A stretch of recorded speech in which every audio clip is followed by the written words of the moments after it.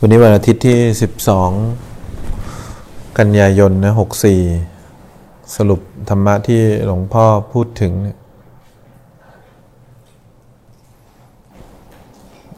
การปฏิบัติธรรมเนี่ยมันต้องมี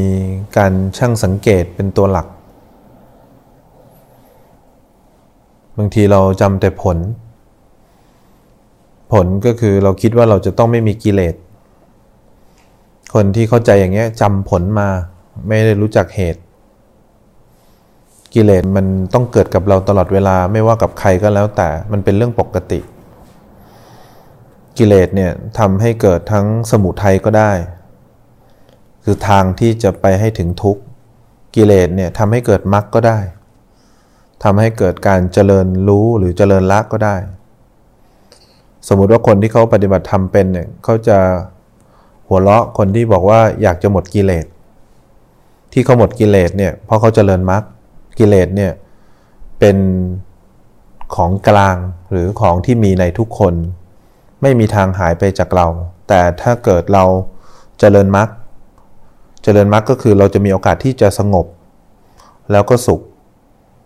มรรคเนี่ยเป็นเส้นทางที่จะทำให้เราค่อยๆสงบไปเรื่อยๆแล้วก็ถึงจะมีความสุขมรรคเนี่ยไม่ได้ทางที่ทำให้มีความสุขนะเป็นทางที่ทำให้เราสงบสุขแต่ถ้าคนที่เขาไม่ได้มีโอกาสเจริญมรรคเนี่ยพอเขามีกิเลสเกิดขึ้นเนี่ยเขาจะเป็นทางที่จะทำให้คนนั้นมีอะไรความทุกข์เห็นไหมเพราะฉะนั้นเนี่ยบางคนทำไมถึงอ่อนแอทำไมถึงไม่ชอบกิเลสทำไมถึงอยากจะหมดจากความทุกข์อยากจะหมดจากความรู้สึกคนนี้ก็พวกนี้เขาจำผลมาผลก็คือฉันต้องหมดกิเลสจำมาแต่คนภาวนาจริงเขารู้เลยว่ากิเลสเป็นของคู่กับโลกแต่เราจะอยู่อย่างสงบสุขหรือเราจะอยู่อย่างเพิ่มทุกข์ให้กับตัวเองเนี่ยเป็นเรื่องของเราเพราะฉะนั้นเราลองสังเกตสินิสัยเราเป็นยังไงก็เป็นอย่างนั้นนะแต่วันนี้ทำไมเราถึงดีขึ้นเพราะเรามีความสงบขึ้นเรามีสติมากขึ้นเราอยู่กับเนื้อกับตัวได้บ่อยขึ้นเราไม่ชอบคนนี้เราเกลียดคนนี้เราอิจฉาคนนั้นเนี่ยมันไม่มีทางหายไปจากใจเรานะแต่เรารู้สึกว่าเราปกติมากขึ้นสังเกตดีๆเนี่ยเขาเรียกการเจริญมรรคการเจริญมรรคก็ที่หลวงพ่อพูดว่าเราต้องหัดสังเกตตัวเองเข้าไปว่ามันเจริญขึ้นไหมการรู้กับการละเนี่ยเรารู้ทันความรู้สึกของเราได้บ่อยขึ้นก็คือรู้ทันกิเลสเราไม่ได้จัดการอยากให้กิเลสมันหายไปเราไม่ได้อยากทำจิตใจให้มันนิ่งๆเพื่อจะได้ไม่มีกิเลสแต่เราแค่อยากเจริญรู้เนี่ยไหมหลวงพ่อก็เลยเมตตาสอนว่าการรู้หรือการเห็นเนี่ยมันมี2แบบการเห็นตามความเป็นจริงก็คือเห็นเวลามันมีกิเลสเกิดขึ้นหรือมีความรู้สึกเกิดขึ้นหรือมีการปรุงแต่งอะไรเกิดขึ้นเห็นต้องเห็นได้ถูกเห็นมาในสติปัฏฐาน4แล้วจะเห็นดีกว่านั้นก็คือเห็นลักษณะที่ใช้ร่วมกันที่เรียกว่าไตรลักษณ์เนี่ยคือการเห็นลักษณะของ2แบบแสดงว่าเหตุเนี่ยมี2ตัวในอริยสัจมีเหตุของสมุทัยแล้วก็เหตุของนิโรธเห็นไหมเหตุของนิโรธก็คือการเจริญอะไรการเจริญมรรคเนี่ยเป็นเหตุของนิโรธนิโรธะเนี่ยมันจะค่อยๆเบาบางลงตามลำดับขั้นพระโสดาบันพระสกิทาพระอนาคาก็จะค่อยๆเบาบางจนดับสนิทก็คือหมายถึงว่ากิเลสยังคงมีปรากฏตลอดเวลาแต่เราจะไม่ใช่เรียกว่ากิเลสละเราเรียกว่าความจริงอันประเสริฐทุกขังอริยสัจจังความทุกข์เป็นความจริงอันประเสริฐเราจะเรียกว่าเป็นความจริงเพราะอะไรมันมีลักษณะเป็นธรรมชาติที่เกิดขึ้นตั้งอยู่แล้วก็ดับไปแต่วันนี้ทำไมเราถึงทุกข์ร้อนใจเราไม่เคยทุกข์ร้อนใจเพราะตัวเองเลยเราโทษแต่กิเลสที่เกิดขึ้นเราโทษแต่ความโกรธเราโทษแต่ความโลภเราโทษแต่ความหลงแต่เราไม่เคยโทษตัวเองเลยที่เราเกิดอุปทานเกิดความดิ้นรนเกิดความอยากได้เกิดอยากให้มันมีเกิดอยากให้มันหายเราไม่เคยโทษตัวเองโทษแต่ความรู้สึกที่กำลังเกิดขึ้นโทษต่อการปรุงแต่งเราไม่เคยโทษตัวเองเลยเพราะฉะนั้นเราก็เลยหลงสร้างความทุกข์ให้กับตัวเองด้วยตัณหาโดยไม่รู้ตัวกิเลสเนี่ยเป็นแค่ปัญหาของโลกแต่ตัวเราเนี่ยเป็นตัณหาของโลกคือเรามีความอยากต่อปัญหาที่เกิดคู่กับโลกสมมุติเราเห็นของเราอยากได้นี่ปัญหาของโลกแต่พอเรามีตัณหาคือเราไม่อยากให้ความรู้สึกนี้เกิดเราทำตัวเป็นนักปฏิบัติธรรมเข้าใจไหมหรือเราทำตามใจกิเลสเราทำตัวเป็นคนหลงโลกเนี่ย2แบบนี้คือเพ่งกับเผลอเพราะฉะนั้นเวลาเราภาวนาเนี่ยเราจะได้เข้าใจว่ากิเลสเกิดเป็นเรื่องปกติเขาถึงบอกให้ตามรู้ถ้าดักดูจะเป็นทุกข์เห็นไหมตามรู้ไปพอรู้แล้วอย่าถลำพอรู้แล้วเนี่ยมีความเป็นกลางไม่ยินดีและยินร้ายเห็นไหมแสดงว่า เมื่อมีความรู้สึกอะไรเกิดขึ้นตากระทบรูปมีความรู้สึกอะไรเกิดขึ้นใช่ไหมเราไม่ได้บอกว่าอยากให้ความรู้สึกนี้หายไปแต่เราจะทำให้มันเจริญทางไหนเท่านั้นเองเราทำให้มันเจริญมรรคคือรู้ทันตัวเองหรือละความรู้สึกที่เรากำลังเกิดขึ้นต่อกิเลสดูดีๆนะเรากำลังละตัณหานะเราไม่ได้ละปัญหาเนี่ยเป็นของที่เกิดกับเราตลอดเวลาห้ามไม่ได้บังคับไม่ได้แต่ความทุกข์หรือความต้องการเนี่ยเป็นสิ่งที่เราสร้างขึ้นเองโดยไม่รู้สึกตัวเขาก็เลยบอกว่าให้คุณหัดรู้สึกตัวเขาไม่ได้บอกว่าให้คุณหัดรู้ทันกิเลสรู้ทันกิเลสหมายถึงว่าไม่ใช่ตัวที่กำลังปรากฏขึ้นตัวที่ปรากฏขึ้นทั้งหมดเขาเรียกผลเขาเรียกวิบากหรือเรียกหนี้เวลาเราเห็นคนนี้แล้วเรารู้สึกชอบเราเห็นของอย่างนั้นรู้สึกชอบมันเกิดขึ้นมาทันทีเลยไหมเขาเรียกว่าหนี้ก็คือวิบากพอวิบากเสร็จแล้วกิเลสก็จะทำงานทันทีพอกิเลสทำงานทันทีปั๊บทีนี้เราจะเกิดกรรมหรือไม่เกิดกรรมอยู่ที่เราจะทำเหตุให้เกิดทุกข์ให้เป็นทุกข์หรือเราจะทำเหตุพวกนี้เป็นการเจริญมรรคอยู่ที่เราเพราะฉะนั้นเวลาเราเกิดมาเราจะได้มาคู่เดียวคือทุกข์กับสมุทัยแต่พอเราภาวนาเราจะสร้างเหตุใหม่โดยการเจริญมรรคและผลคือนิโรธมันค่อยๆเบาบางค่อยๆจางลงเรื่อยๆแสดงว่าถ้าคนที่ภาวนาเก่งแล้วยังเป็นคนที่โกรธได้อยู่ไหมเป็นคนที่โกรธได้อยู่เป็นคนที่โลภได้อยู่นี่หมายถึงว่าชั้นต้นนะเป็นคนที่โกรธได้อยู่เป็นคนที่โลภได้อยู่อยากได้อยู่แต่อาการพวกนี้ไม่ทำให้คนที่ภาวนาเป็นทุกข์อยู่ที่ระดับขั้นบางคนมีสติสามารถรู้สึกตัว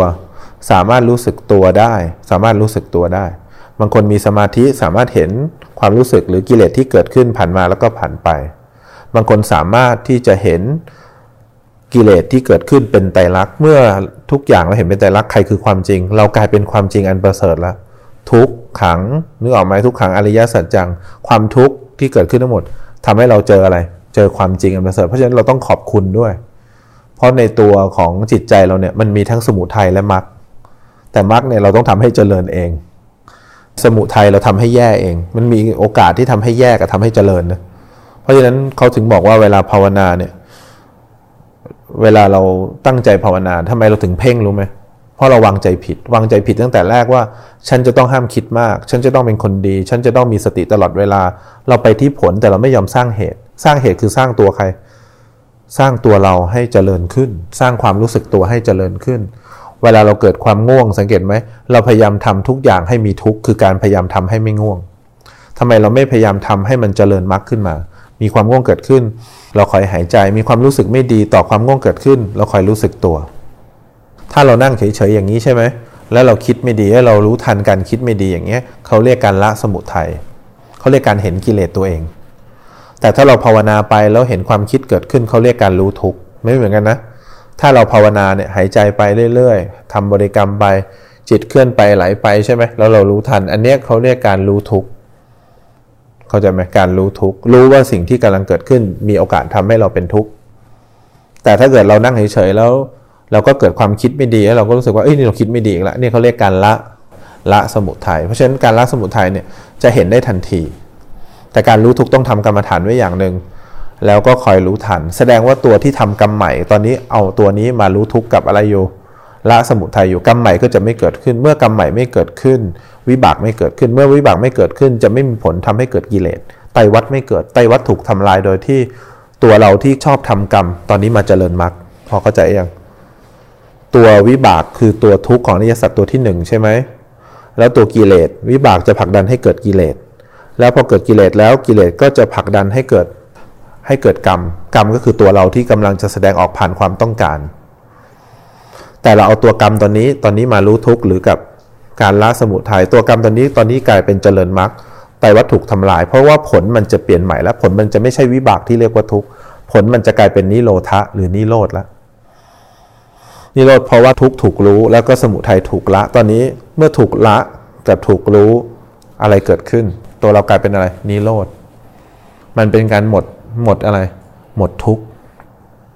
แต่มันเป็นการหมดทุกข์ทีละขณะเหมือนหมดทุกข์ด้วยสติหรือหมดทุกข์ด้วยสมาธิหรือหมดทุกข์ด้วยปัญญา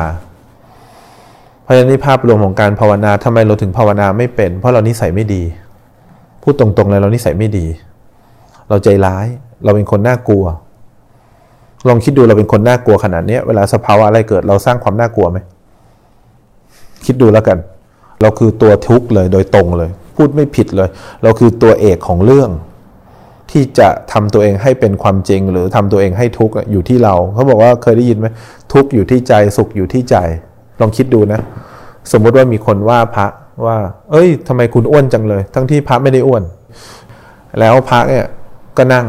นึกออกไหมความสุขอยู่ที่ใจเห็นไหมเมื่อมีคนว่าตัวพระทำตัวเองให้มีความสุขตัวพระทำตัวเองให้ทุกข์ก็จะต้องคิดขึ้นมาว่าทำไมเขาว่าเราแบบนี้ทำไมเขาทำตัวเราเนี่ยตัวร้ายถ้าเราดีนี่นะมันไม่มีอะไรหรอกที่ทำให้เราทุกข์ได้ถึงคำพูดถึงการกระทำถึงสิ่งแวดล้อมถึงโลกใบนี้จะร้ายกับเราแค่ไหนอะแต่เราอะใจดีเรามีความสุขเรามีความสงบของอะไรก็แล้วแต่ที่อยู่รอบตัวคนไม่ว่าจะร้ายแค่ไหน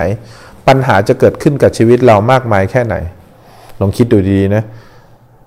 เราจะกลายเป็นคนที่บางคนมองโลกในแง่ดีอันนั้นก็ส่วนหนึ่งแต่เราสามารถที่จะมีความสุขกับตัวเองคนที่มีความสุขกับตัวเองบางทีมีความสุขด้วยสติมีความสุขด้วยการเห็นความจริงเห็นไหมมีความสุขด้วยการเห็นลักษณะที่เขาใช้ร่วมกันเห็นความเปลี่ยนแปลงของสิ่งนั้นเห็นความเปลี่ยนแปลงของสิ่งนี้ก็เลยไม่ได้หวั่นไหวกับความรู้สึกที่กำลังเกิดขึ้นเขากลายเป็นคนที่มีกิเลสแต่ไม่ทุกข์หรือเชื่อไหมเขากลายเป็นคนที่มีปัญหาแต่ไม่มีตัณหาเขากลายเป็นคนที่อยู่กับโลกนี้อย่างมีความสุขดูภาพรวมดีๆดีว่ามันเพราะการวางใจนะสมมุติว่าเราเอาใครคนหนึ่งมาที่เขาเป็นคนไม่ดีแล้วเราก็บอกว่าให้เขาหัดนั่งสมาธิสิเวลาเขาเกิดความรู้สึกอะไรเขาต้องคิดไม่ดีใช่ไหมเพราะเขาเป็นคนไม่ดีเวลาเขาเกิดความรู้สึกอะไรอ่ะเขาต้องเบื่อใช่ไหมเขาต้องเซ็งใช่ไหมเพราะเขาเกิดความรู้สึกไม่ดีเนี่ยเราคนไม่ดีมานั่งสมาธิเนี่ยทำไมถึงนั่งไม่ได้รู้ไหมเพราะมุมมองเขาเนี่ยมันเป็นมุมมองไม่ดีเมื่อเจอความรู้สึกอะไรเขาก็จะคิดไม่ดีต่อทุกความรู้สึกที่เกิดขึ้นก็เราเอาคนไม่ดีมานั่งสมาธิทำไมเขาถึงบอกว่างั้นค่อยๆให้ทานก่อนดีไหมค่อยๆสละออกค่อยๆมีน้ำใจก่อนแล้วเราก็ค่อยๆมีศีลขึ้นมามีศีลก็คือตั้งใจที่จะงดเว้นทางกายและวาจาก่อนพอความรู้สึกที่ใจเกิดขึ้นคอยรู้ทันพอคอยรู้ทันเราจะเริ่มมีสมาธิกายวาจาที่ถูกละเว้นคือศีลเนี่ยกายวาจาแต่ที่ใจยังไม่ต้องนึกออกไหมถ้าอยากมีสมาธิค่อยดูใจแต่เราต้องเจตนางดเว้นกายกับวาจาก่อนแล้วพอเราตั้งใจว่าเราจะไม่พูดร้ายแล้วเราก็จะไม่ได้พูดร้ายออกไปแต่ใจร้ายอยู่นะพอใจร้ายอยู่ถ้าเรารู้ทันปั๊บเนี่ยสมาธิเกิดเลยสมาธิเกิดเป็นขณะถ้าเราอยากจะมีกำลังหรืออินทรีย์สังวรเราก็ต้องคอยรู้ทันจิตใจตัวเองถ้าเราอยากพัฒนาไปอยู่ในจุดที่มีสมาธิแต่เราต้องงดเว้นด้วยการอะไรงดเว้นด้วยกายวาจาก่อนเพราะฉะนั้นเราเอาคนไม่ดีมาฝึกเนี่ยเราต้องบอกขอให้มีศีลก่อนได้ไหมศีลคืออะไรขอให้มีกรรมฐานก่อนถ้าเขามีข้อเสียแบบนี้เราก็บอกเขาแบบนี้ว่าโอเคคุณเป็นคนกินเยอะให้คุณกินน้อยหน่อยโอเคคุณเป็นคนชอบกินผักต่อไปนี้คุณกินแต่เนื้อสัตว์นะนี่เขาเรียกให้กรรมฐานพอให้กรรมฐานเสร็จแล้วคุณก็จะงดเว้นตามที่ครูบาอาจารย์บอกแต่คุณจะกระทบกระเทือนจิตใจถ้าคุณอยากได้สมาธิคุณต้องคอยรู้ทันอะไรจิตใจตัวเองเพราะฉะนั้นคนที่เขาอยากได้สมาธิเนี่ยมันไม่ได้ยากหรอกต้องเริ่มต้นจากศีลก่อนทำไมศีลถึงมีคุณค่าเพราะเจตนาที่จะเป็นคนดีก่อนเป็นคนดีด้วยกายกับวาจาก่อนแล้วจะพัฒนาใจด้วยกำลังของตัวเองว่าเรามีกำลังแค่ไหนค่อยๆดูซิว่าเราจะไหวไหมต่อการตามใจกิเลสคนที่มีความทุกข์เพราะตามใจกิเลสตัวเองคนที่มีความทุกข์ไม่ได้ทุกข์เพราะกิเลสนะแต่ทุกข์เพราะตามใจกิเลสผมว่าเราอยากได้ตามใจกิเลสแล้วตัวนี้ก็เลยสร้างกรรมใหม่แล้วก็เลยเกิดวิบากก็เลยเป็นไตรวัฏที่เรียกว่ากิเลสที่เรียกว่ากิเลสกรรมวิบากเข้าใจไหมวิบากคืออยู่ข้อที่อะไรข้อที่อะไรของอริยสัจข้อหนึ่งวิบากก็คือทุกข์เสร็จแล้วก็จะเกิดอะไรกิเลสพอเกิดกิเลสแล้วมันผลักดันเราก็ต้องเป็นไงเราจะตามใจกิเลสเราก็จะทำกรรมใหม่แต่ถ้าเราเจริญมรรคคอยละสมุทัยหรือคอยรู้ทุกข์จะไปไม่ถึงหรอกเพราะฉะนั้นนี่คือภาพรวมของการภาวนาอย่ารังเกียจกิเลสรังเกียจตัวเองไว้ก่อนรังเกียจตัวเองอย่าไปรังเกียจกิเลสกิเลสจะกลายเป็นความจริงกิเลสเนี่ยเป็นกิเลสเพราะเราเป็นคนอย่างนี้ถ้าเราไม่ได้เป็นคนอย่างนี้เราเป็นคนที่มีสมาธิเขาจะเรียกสิ่งที่เกิดขึ้นเขาจะเรียกสิ่งที่เกิดขึ้นว่าธรรมะแปลว่าสิ่งที่